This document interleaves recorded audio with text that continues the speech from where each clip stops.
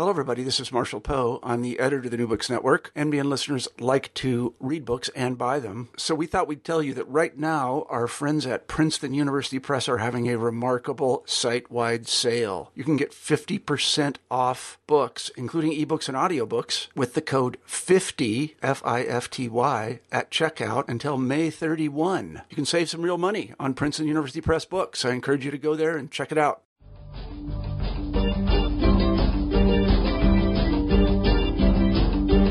Welcome to the New Books and Philosophy channel of the New Books Network. My name is Robert Elise.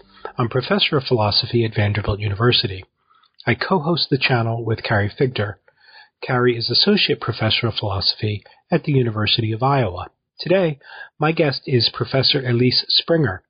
Her new book is titled Communicating Moral Concern, An Ethics of Critical Responsiveness. It is published with MIT Press. Springer is an associate professor of philosophy at Wesleyan University. The long tradition of moral philosophy employs a familiar collection of basic concepts. These concepts include agent, act, intention, consequence, responsibility, obligation, the right, and the good.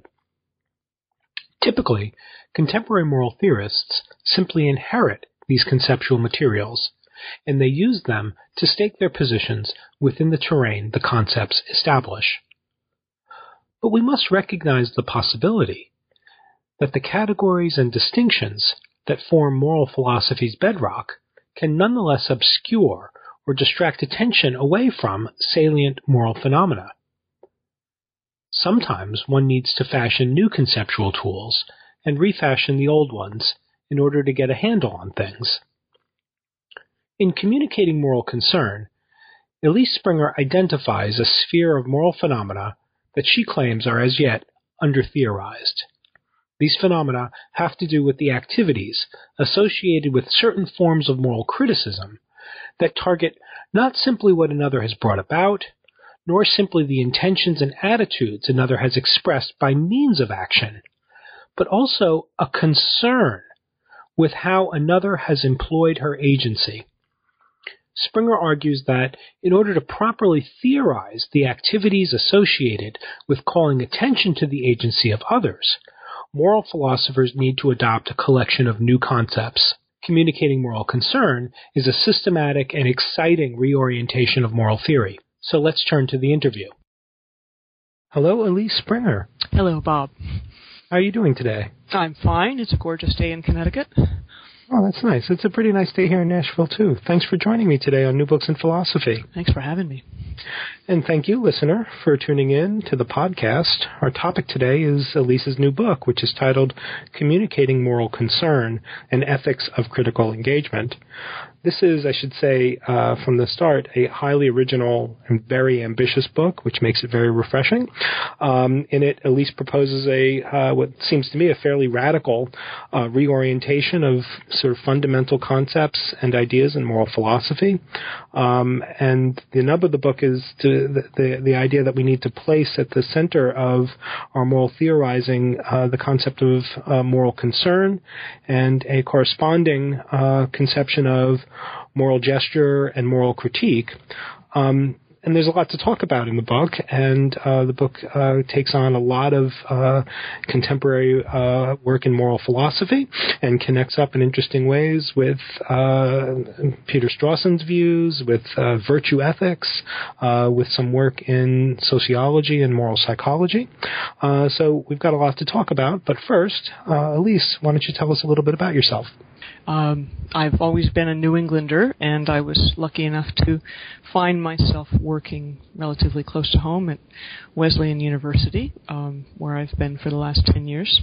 I was a music major as an undergraduate, so I came pretty late to philosophy, and I really owe my interest in philosophy to a cluster of women faculty, still too rare a thing in philosophy departments, I'm afraid, but who invited me into philosophical discussions when I was an undergraduate music major, writing a thesis in music and how music carries meaning.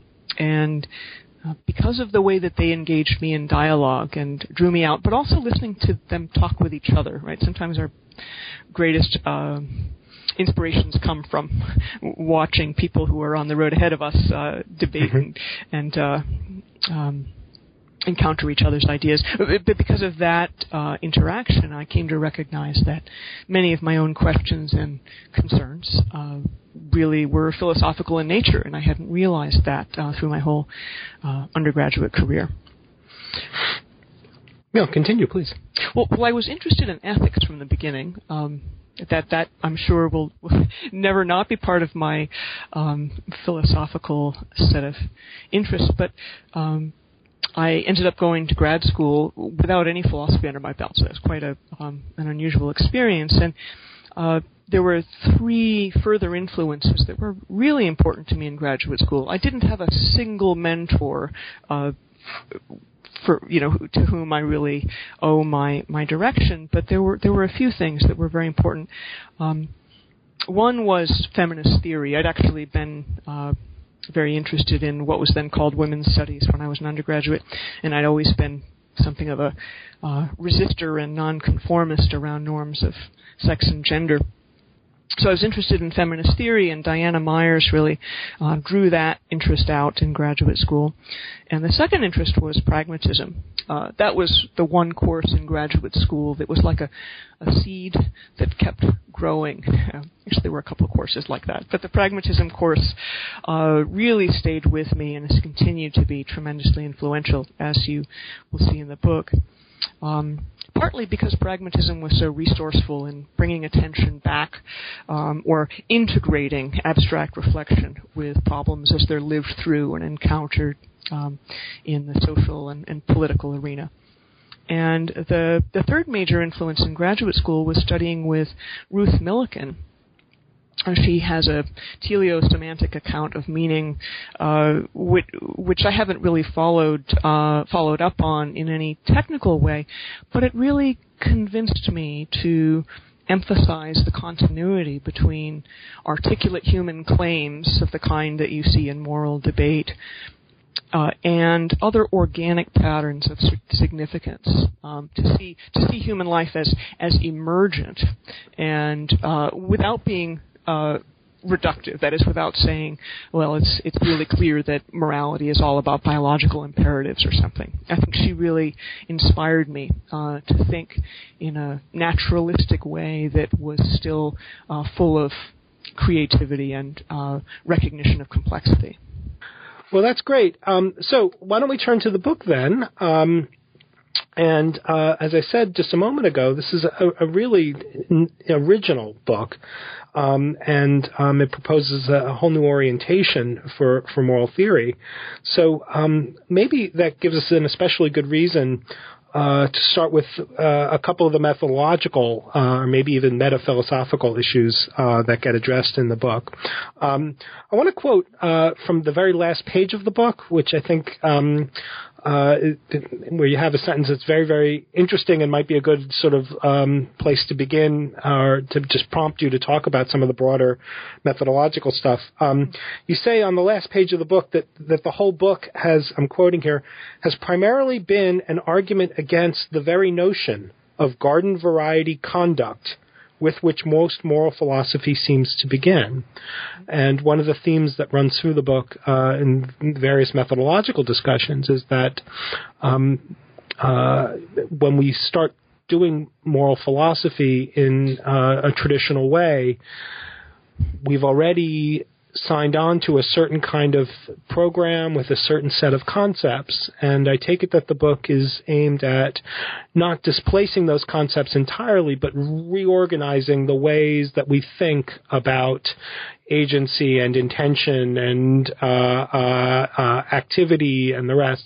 So can you tell us a little bit about that broader sort of picture of moral philosophy as you see it and as you'd like to see it change? In some ways, you might even say that this is a suggestion about how philosophers think about action, right? Not just moral philosophers. I'm interested in agency or activity in a very broad way, and that interest continues. And I've been, from the time I was doing my dissertation, especially interested in moral change, or how patterns of activity shift over time and how we participate in those changes. And the reason that I'm problematizing conduct in that provocative quote at the end of the book is that I worry that moral philosophy's been preoccupied with an idea that morality is about the boiled down to something like codes of conduct. So we've got behavior on the ground, we're running around doing things, and then moral reflection prompts us to make judgments about what's going on the ground as people interact with each other in their world of conduct.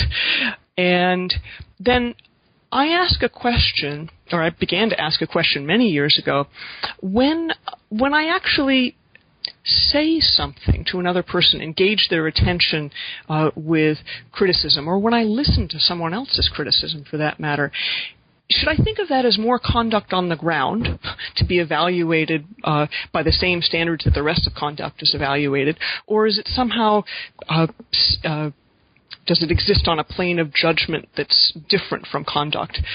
And there are a number of philosophers who've wrestled with this question, but they've left it as a sort of a dialectic. So should we think of the effects of blame in terms of, say, their utilitarian outcomes, or should we think of whether blame is justified?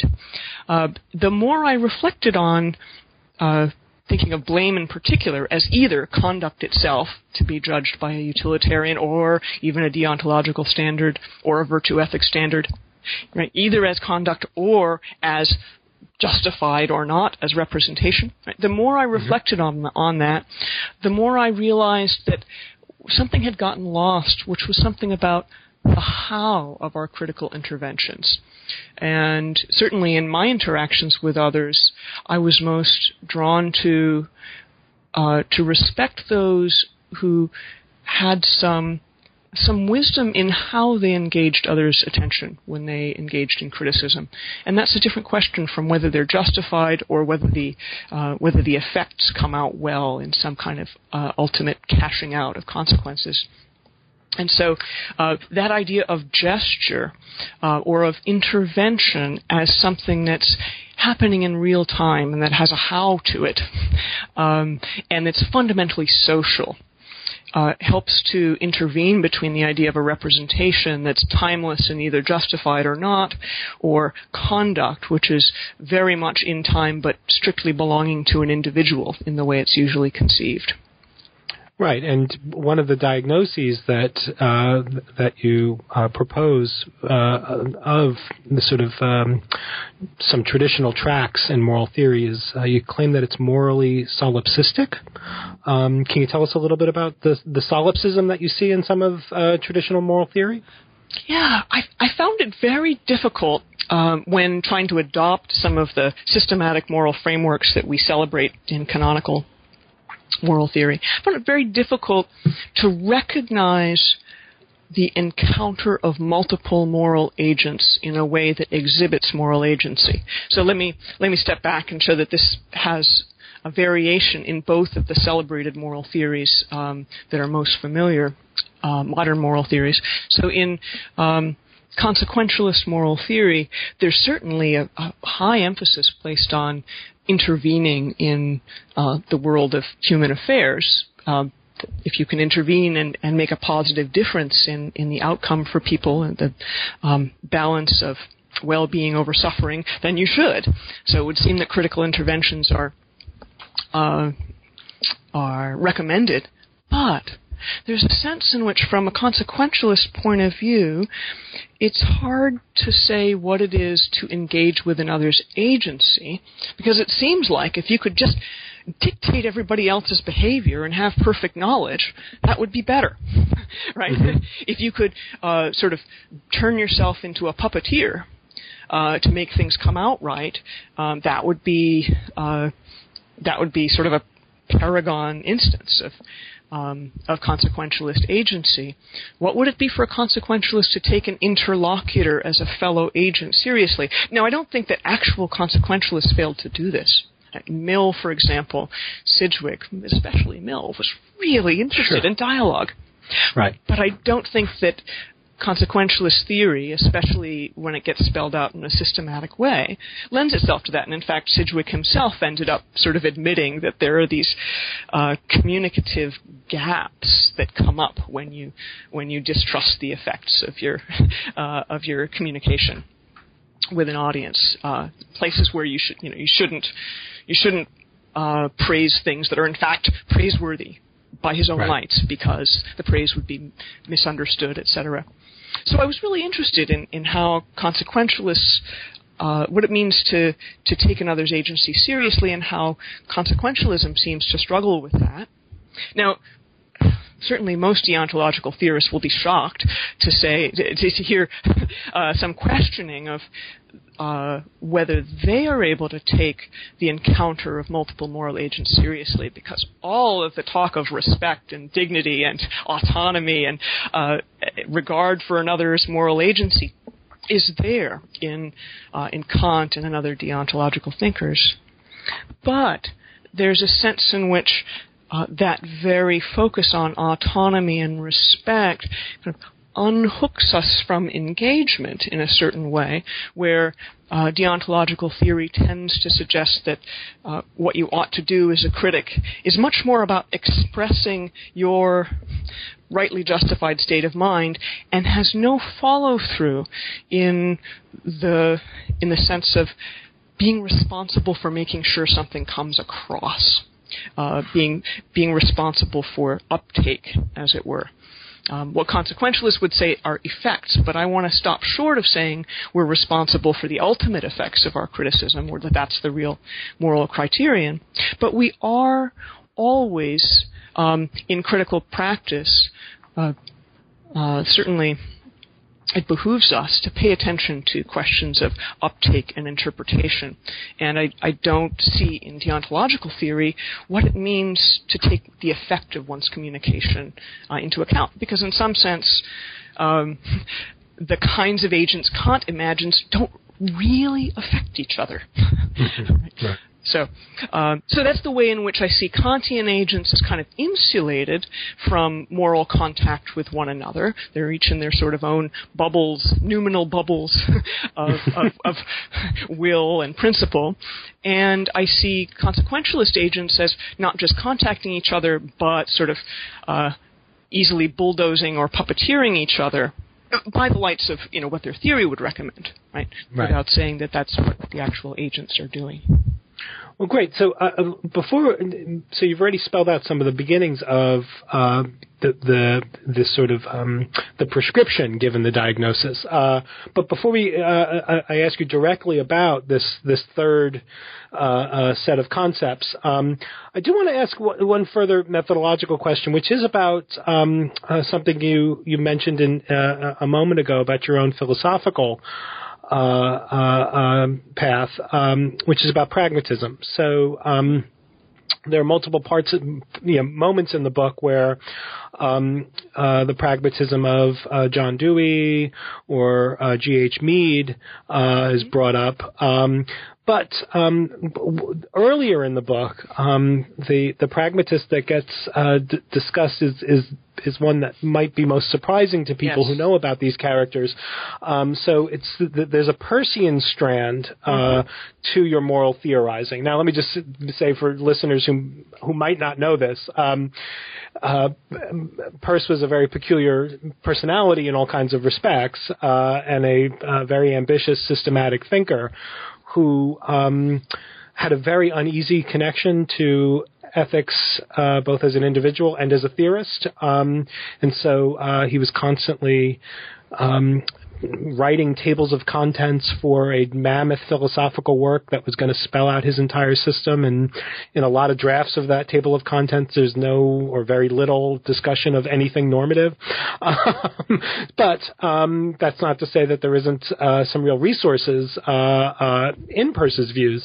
And so could you tell us a little bit about your interest in pragmatism, how you see pragmatism in general connecting up with this project, And also the sort of Peircean appeal to the Peircean, the three categories, the firstness, secondness, and thirdness stuff, because I found that really intriguing. Right. Well, I wouldn't say that Peirce wasn't concerned with normativity, but he really was nothing like the publicly engaged intellectual, and certainly not the progressive that Dewey and James and Mead and Adams, all of these, all of their classical pragmatists. All of these other classical pragmatists are known for being very publicly engaged, and Peirce was not, no doubt. Cheryl Mizak makes a nice acknowledgement of that fact. But her own work on Peirce, I think I recommend as one that draws out some of the implications of his work that he himself may not see. I'm not a Peirce scholar, and so I'm not at pains to argue that what I draw from Peirce is the best or true Peirce. But what I found in Peirce was a tool to break down the oppositional pattern of thought that I found so pervasive in philosophy between, say, in moral philosophy, the good and the right. Right? And the way that those two poles just seem to be in a tug of war with each other, and views seem to end up shimmying in one direction or the other because of the pull of the neatness of categories such as the good and the right.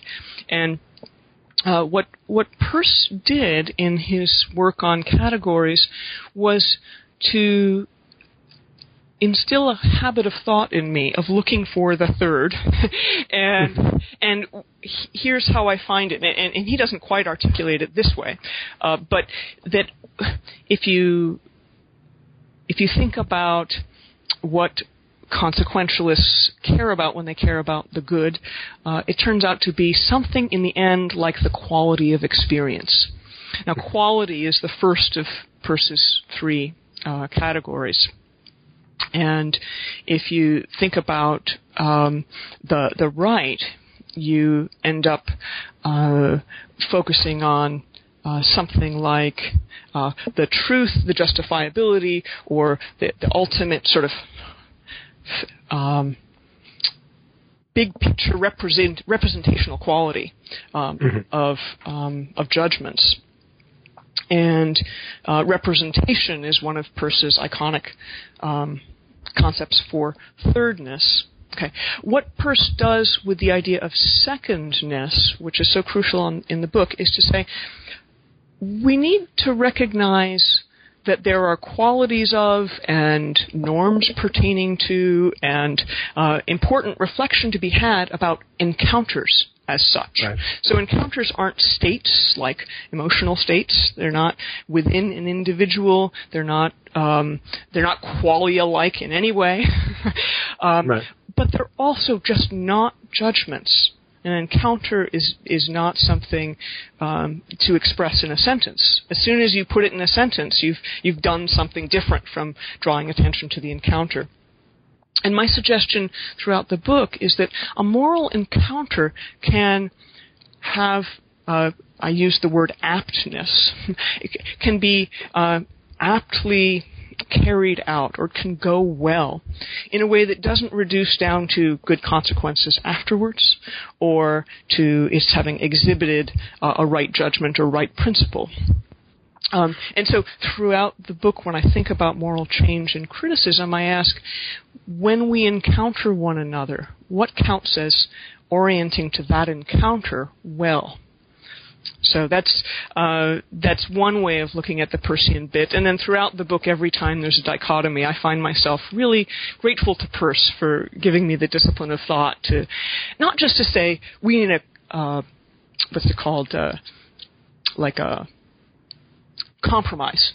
We need not just a blending of these two extremes, like between rationalism and empiricism, or between expressive and regulative accounts of moral response, but a qualitatively different direction in which to recognize something else going on.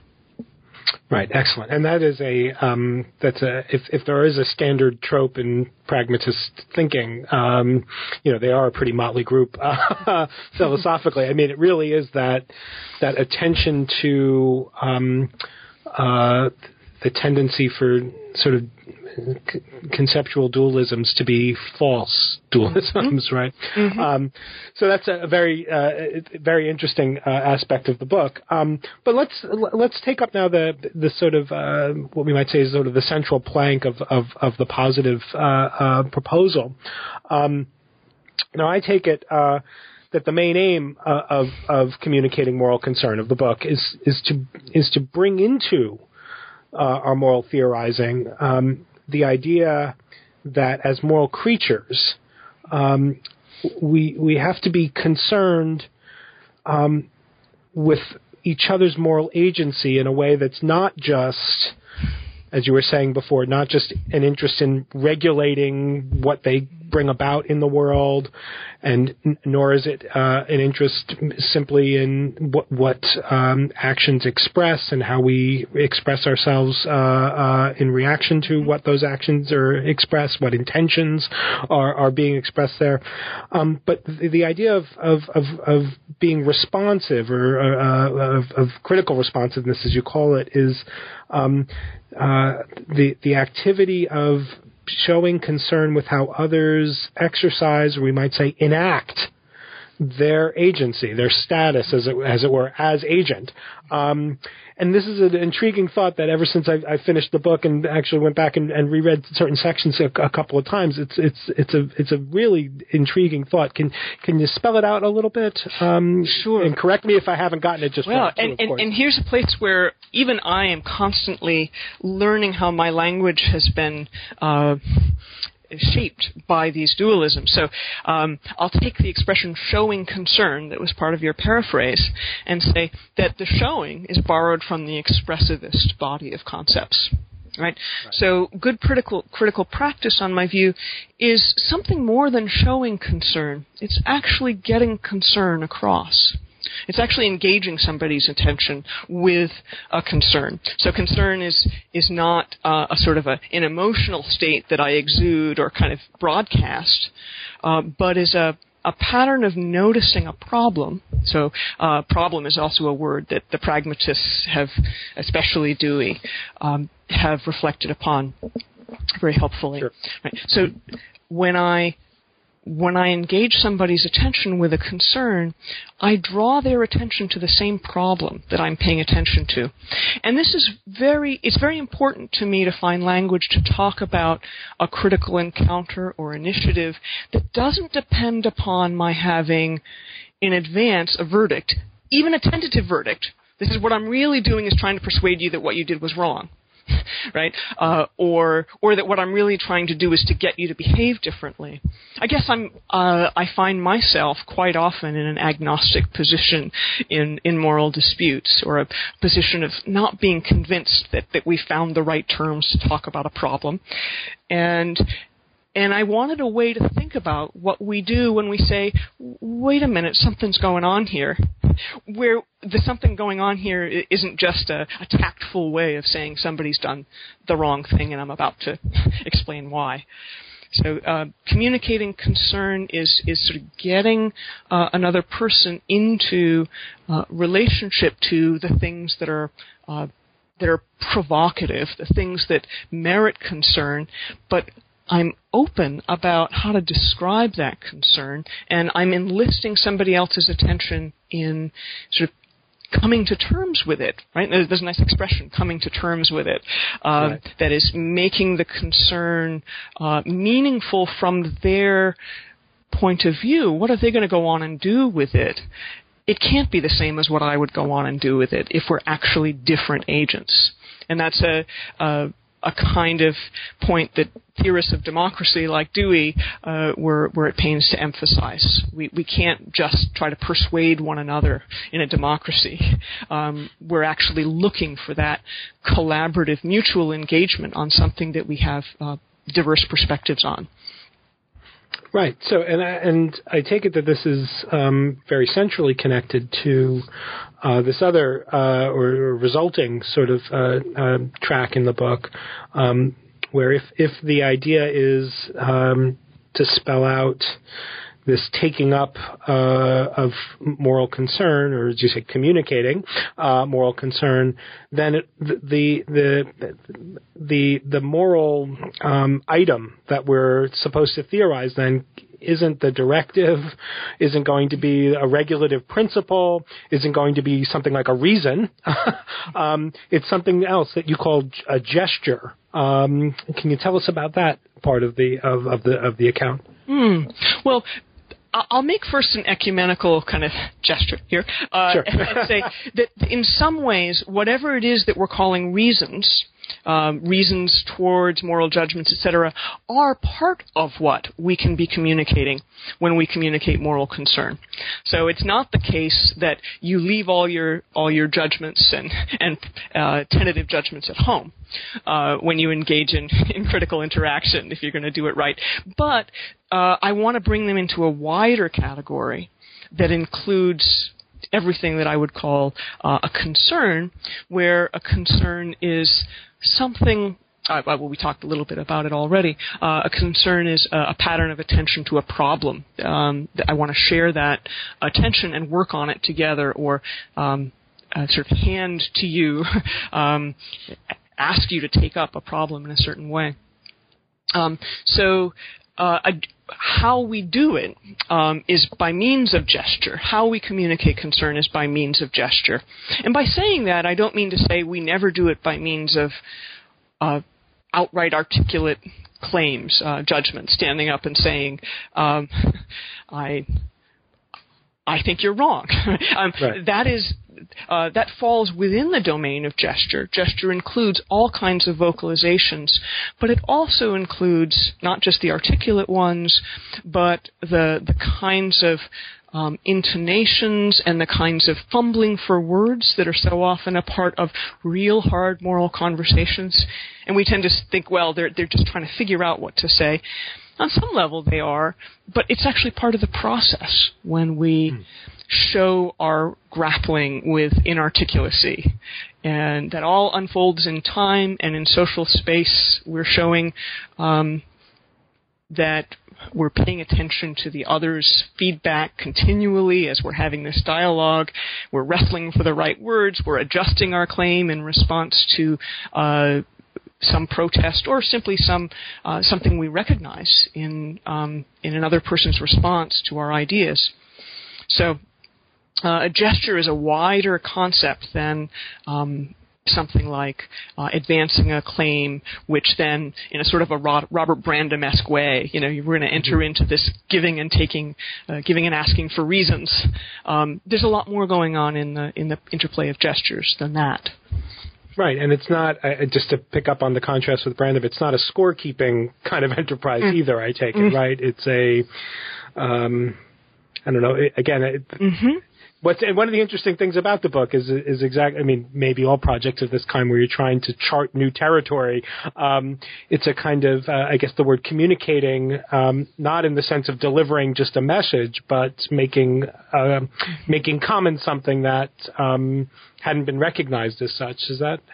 Right. I really I chose the word communication because it actually has these roots in rather physical processes. I mean, obviously, I don't think moral criticism is like disease, but we have this idea of the movement of substances or of patterns as counting as communication, and that's the kind of the way in which communication works differently from something like expression, as a metaphor for something that enables the social movement or the social transfer of an idea or a consideration or a worry from one person to another.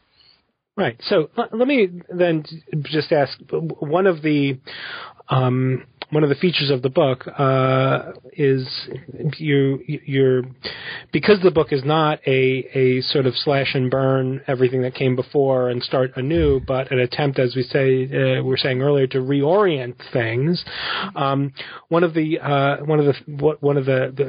moves that keeps recurring in the book is positioning the new relative to something more familiar as a way of refiguring the familiar so that it's more like, or it's the bridge between the old and what you're proposing. So one of the figures that is regularly sort of coming up for discussion and comparison and, in a way, a reinterpretation is Peter Strawson. Mm-hmm. So it might help our listeners in helping to sort of think through this concept of critical responsiveness and the idea of communicating a concern, to pick up on some of the ways in which you contrast this view with a familiar set of tropes in moral theory, which you see a lot of promise in, but still see the need to refigure, which is the Strawsonian account of the reactive attitudes, and then as it gets developed by some of people who are deeply influenced by him, the idea of a moral address and the second personal standpoint and these sorts of things. Can you tell us a little bit about how your view picks up from and then reorganizes that stuff and turns it into a new conceptual stuff? Yeah. So Strawson, in some ways, is already doing a kind of version of what you're talking about. He's responding to determinism debates with a somewhat pragmatic, Kantian-inflected pragmatic gesture of saying, wait a minute, let's step away from these metaphysical debates about free will and instead really focus on the kind of practices people are engaged in and the difference it makes to us, what it's like to be engaged in relationships where things like moral blame and praise are at stake. And so in drawing attention to reactive attitudes, to all the ways in which it registers with us viscerally and socially when responsibility judgments are at stake. In doing that, he's trying to reorient a certain kind of philosophical debate in new, but yet in some ways familiar terms, right? So I follow Strawson in that, and I think that the turn towards reactive attitudes is a step in a certain kind of right direction. What happens then, however, is that Strawson's discussion of reactive attitudes does a few things that I think end up further entrenching certain philosophical dichotomies. And in particular, first of all, attitudes are individual. And so we're thinking about what it means to experience resentment and when I experience resentment, and to some degree when I feel justified in experiencing resentment and expressing resentment. Or when guilt is called for.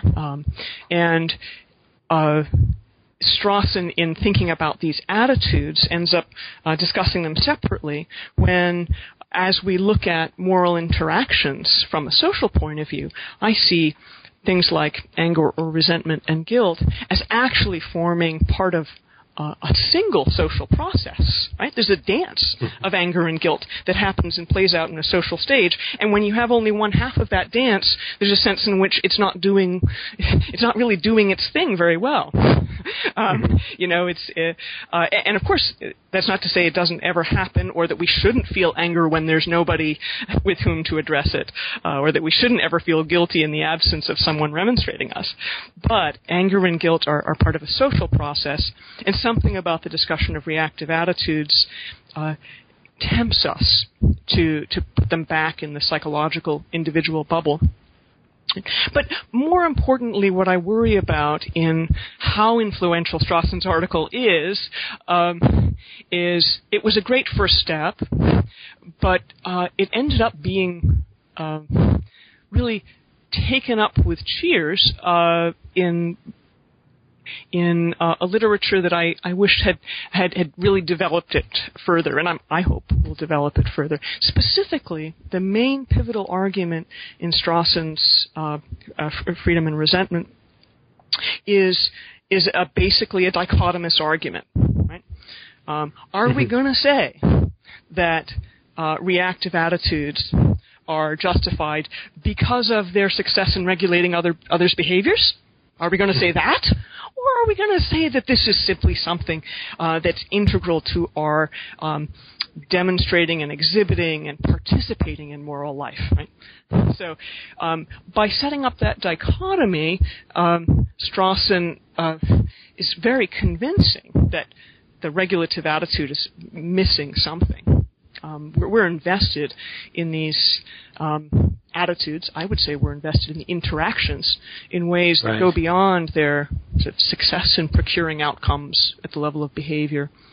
But if there's a third alternative to either I am expressing my commitment, and it's fundamentally about my moral convictions, right, that I have resentment, or that I blame, or that I have guilt. It's fundamentally about my participation in moral life that I exhibit these attitudes. If there's an alternative between or in addition to either that, or it's all about getting you to behave in the way that I've already decided is morally optimal, if there's a third alternative, that needs to be heard. And reading Strawson's piece really sent me into hours of pacing back and forth, thinking about how to articulate what that third, maybe there are more than three, but at least a third alternative might look like. Right, and it struck me as I was reading your treatments of Strawson that as central to the Strawson argument as that sort of participant stance or participant attitude is, there's not a lot, or there's almost nothing in the essay that spells out what the participating is participating in. It's just sort of a very, very thin, conception of what the participants are doing together. And I take it that might be one way of characterizing sort of your own sort of expansion, maybe, or building upon, or a reworking of the Strawsonian thought that the participant attitude is a attitude of participating in something with others rather than just trading expressions of indignation. Now the book also makes a nifty philosophical move, at least as I regard it, in that there's the book has sort of two parts, we might say, with an interlude that separates them. And the interlude was very intriguing to me. What happens in the interlude, roughly in the middle of the book, is you say, okay, I've been sort of talking about this idea of moral concern and critical responsiveness and moral criticism in a modular, as you call it, or as you were just saying, an ecumenical way, where I just want to, you say, I'm just calling attention to this dimension of the phenomena that seems under-theorized, and I've been trying to talk about it in a way that packages it in a way that can be sort of brought into whatever moral theory the reader might have started reading the book with. And then you say, but now I want to make a more bold move and try to, as you say, sort of promote a transformative understanding of these new phenomena. So the second part of the book then is an attempt to show that the conceptual work that you've done, although it can be understood in the first pass as a sort of a modular thing, something new to be understood from within the existing terrain of moral theory, now the thought is, well, once we start seeing this phenomena as something that needs to be theorized, we will also have to start seeing it as something that needs to take a more central role in our theorizing. Is that right? Right.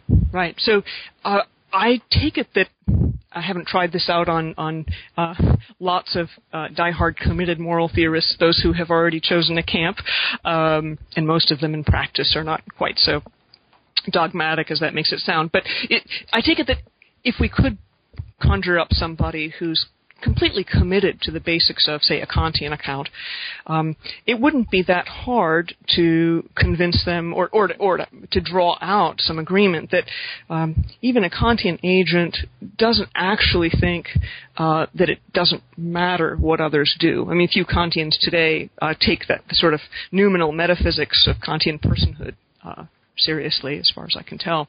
That most of them would think that part of being somebody who cares about integrity and principles is being someone who cares about their how they are respected in the social milieu that they run in. And so they would say, well, I have I have to comport myself in accord with the categorical imperative, and I also, in some ways, am going to be a good ambassador for the categorical imperative. I'm going to, bring it to others' attention. I'm going to engage in some kind of outreach or evangelism or correction of others when they seem to be corrupt in their behavior, that kind of thing, right?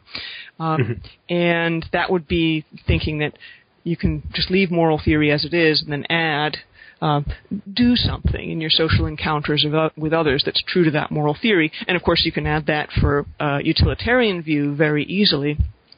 I know what it means to promote good outcomes, and I'm going to draw others' attention to that, too.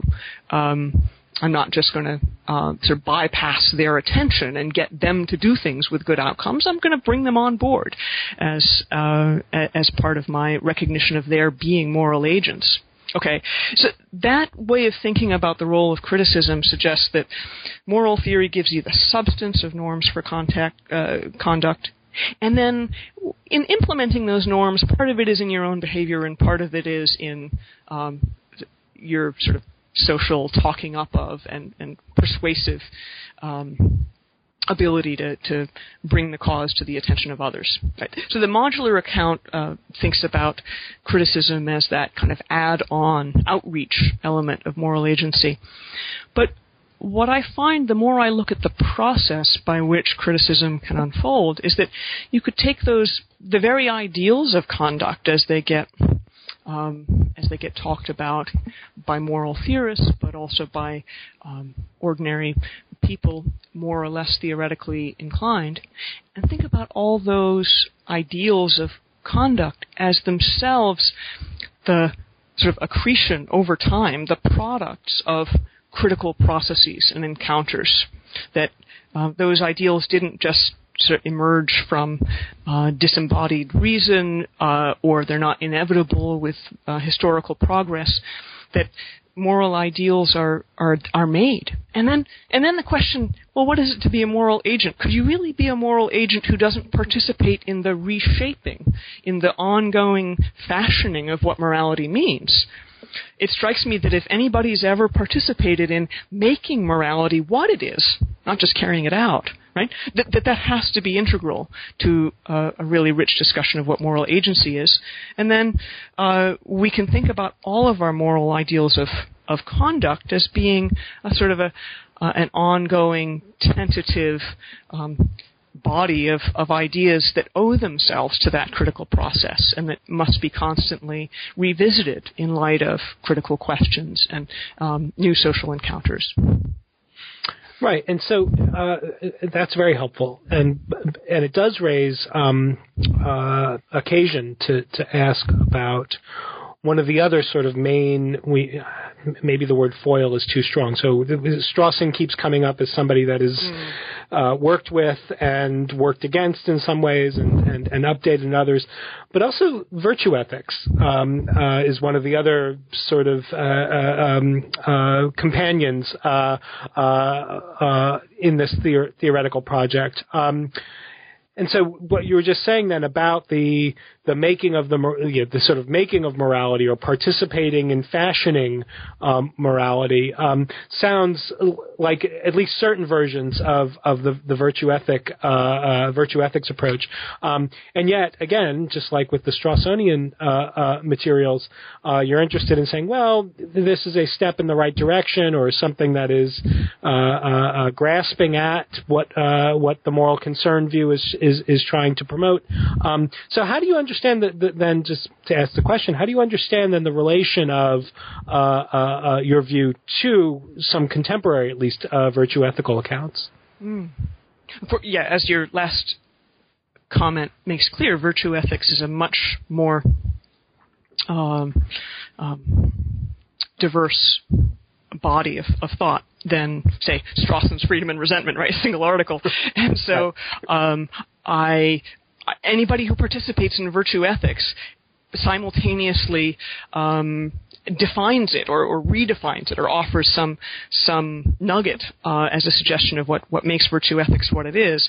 What I find most helpful in virtue ethics is those strands of virtue ethics that focus on the attentive, embodied how of interaction, in saying that the interesting questions are not, is it justified to X or not, but when you're in a certain kind of situation, what distinguishes a really excellent response from one that's kind of clumsy or excessively dogmatic or in some other way insensitive to the demands of the situation. Virtue ethics is wonderful in foregrounding how rather than whether or not as a central question. And that's been true throughout virtue ethics.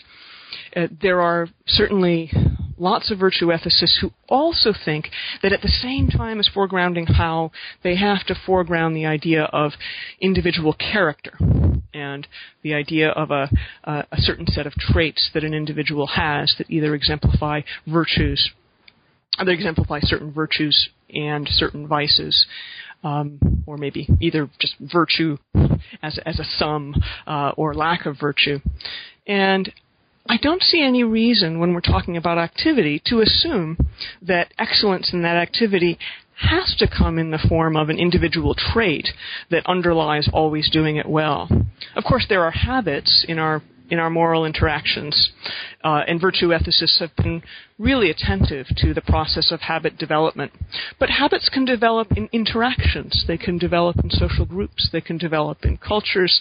Right? There are all sorts of ways that patterns take shape and then dissipate, and they don't all take place at the level of the shaping of an individual character or personality.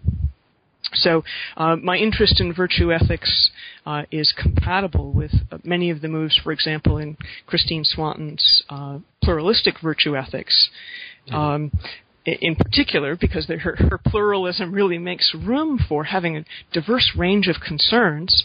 And I'd like to add, or really encourage people attracted to that line of thought, to recognize how much criticism challenges them to displace or question the idealization of tradition and learning from exemplars, because criticism often involves confronting the old with a new kind of challenge, and virtue ethics has been especially quiet on the front of moral change. And many threads of virtue ethics are highly conservative in their tone, but they don't have to be, and they wouldn't have to be if they could just think about critical practice as itself something that you can learn to do more or less well, and that people in interactions can find themselves being able to learn from. Right, and I take it that one of the other places where your account is going to diverge, at least from some mainstream virtue ethics views, including contemporary virtue ethics views, is just on this point where with the exemplars, where a lot of mainstream virtue ethics views do at some point appeal to that old Aristotelian thought about phronesis. There is a perceptual kind of faculty that is individual, that some people have and other people don't, and maybe it can be developed in some ways and not others. And that somehow virtue, or the bringing together of the virtues, is a matter of a kind of individual sort of psychological ability to see things in a certain way. And I take it that your account wants to, if it's going to displace anything, that's one of the things that has to be gotten rid of in virtue ethics. Is that right? Yeah, if we think about something like John McDowell's Virtue and Reason, its account of phronesis encourages us to think that the phronimos has a kind of an inarticulate expertise, and in a certain kind of encounter, there's nothing more he, always figured as he, can say to convince somebody who doesn't inhabit wisdom in the way that the phronimos does, and I think that here, McDowell has fallen into the trap of contrasting having a thing to say, as in having a persuasive, reasoned account, right? He's contrasted that against silence and sort of say, well, there's nothing more to say. And in fact, there are plenty of communicative things that a phronimos does in encounters with people who are not wise. And some of those things include being quite circumspect about the extent of their own wisdom, right? Not knowing in advance that one is has the grounds to silence, using McDowell's idea, right? That one's confidence about what to silence is always well justified. So I think the phronimos in Confucius is actually much more interesting.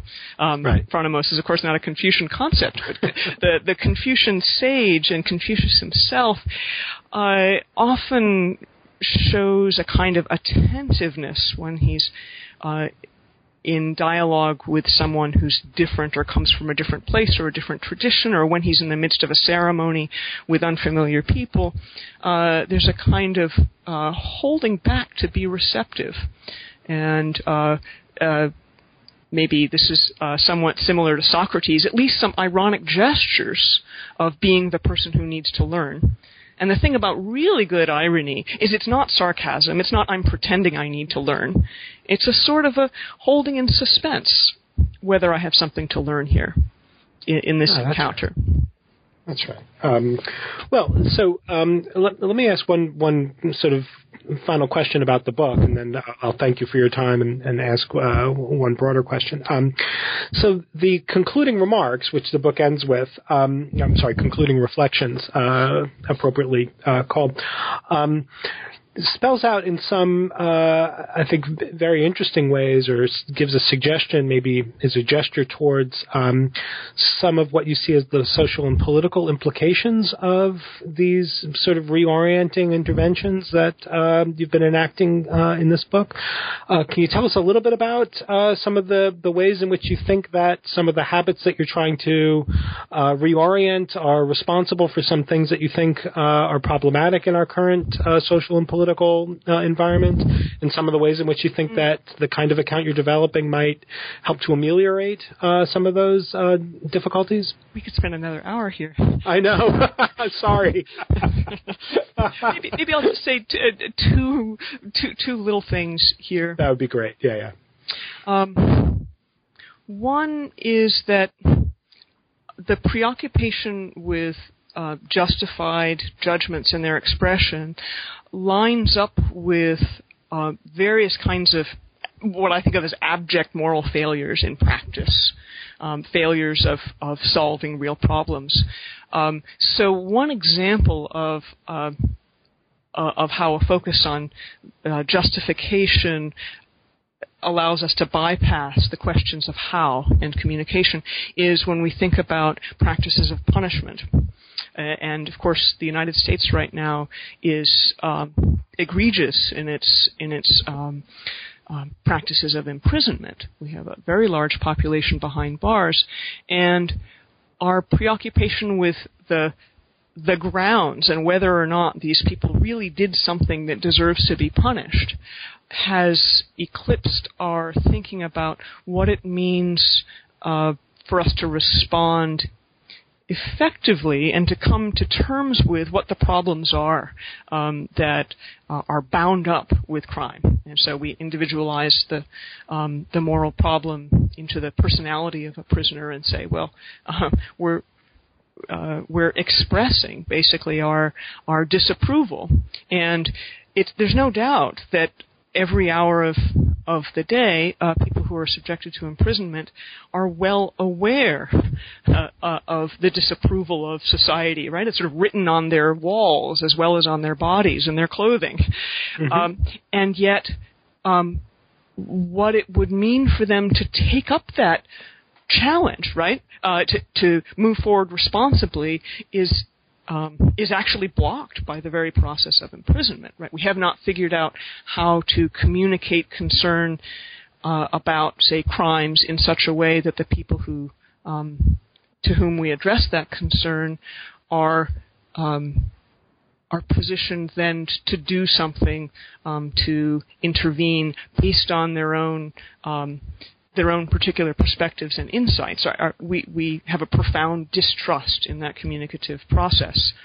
That's not to say it's easy, right? But I think that a focus on communication and what it means to be in dialogue with wrongdoers, rather than to express and make clear and demonstrate the unacceptability of what they've done, I think that is a crucial piece of finding our way out of that problem. Right. And then the other thing that, and this actually might turn towards my future work, if that's a good place to go, is in our thinking about our moral relationships and interactions with the world beyond human society. Mm-hmm. So I'm particularly thinking about our ecological predicament, clearly climate change, what I think of as global volatility. Warming sounds so nice, but our effect on the worldwide climate systems, but also our tremendous impact on other species. So if we think that morality is fundamentally the possession of justified claim-making, deliberate, language-using, accountable agents, right, we tend to see those questions as kind of peripheral, as in the penumbra of real morality, which is about human relations.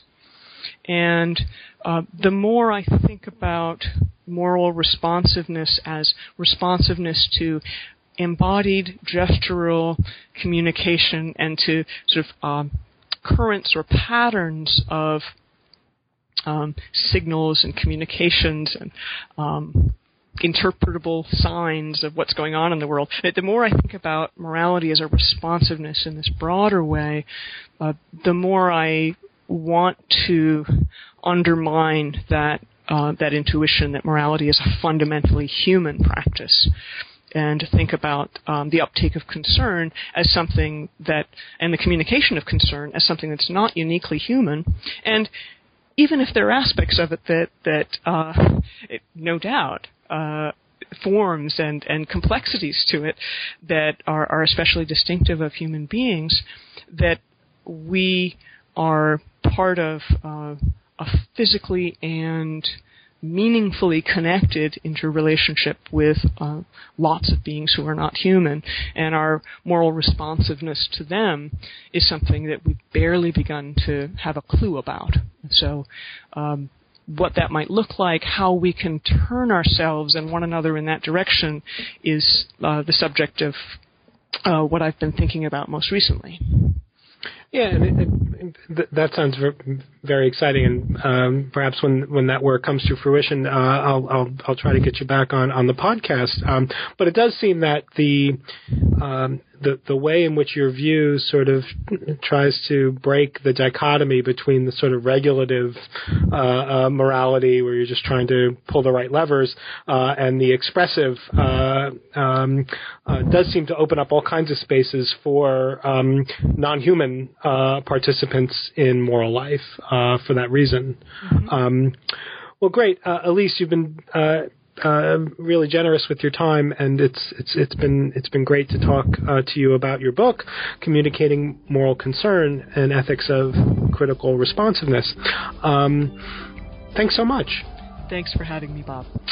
Well, take care now. You too. You've been listening to my interview with Professor Elise Springer of Wesleyan University. We were talking about her new book, Communicating Moral Concern and Ethics of Critical Responsiveness, recently published by MIT Press. I'm Robert Talisse, your host. This is New Books in Philosophy. Thank you for listening.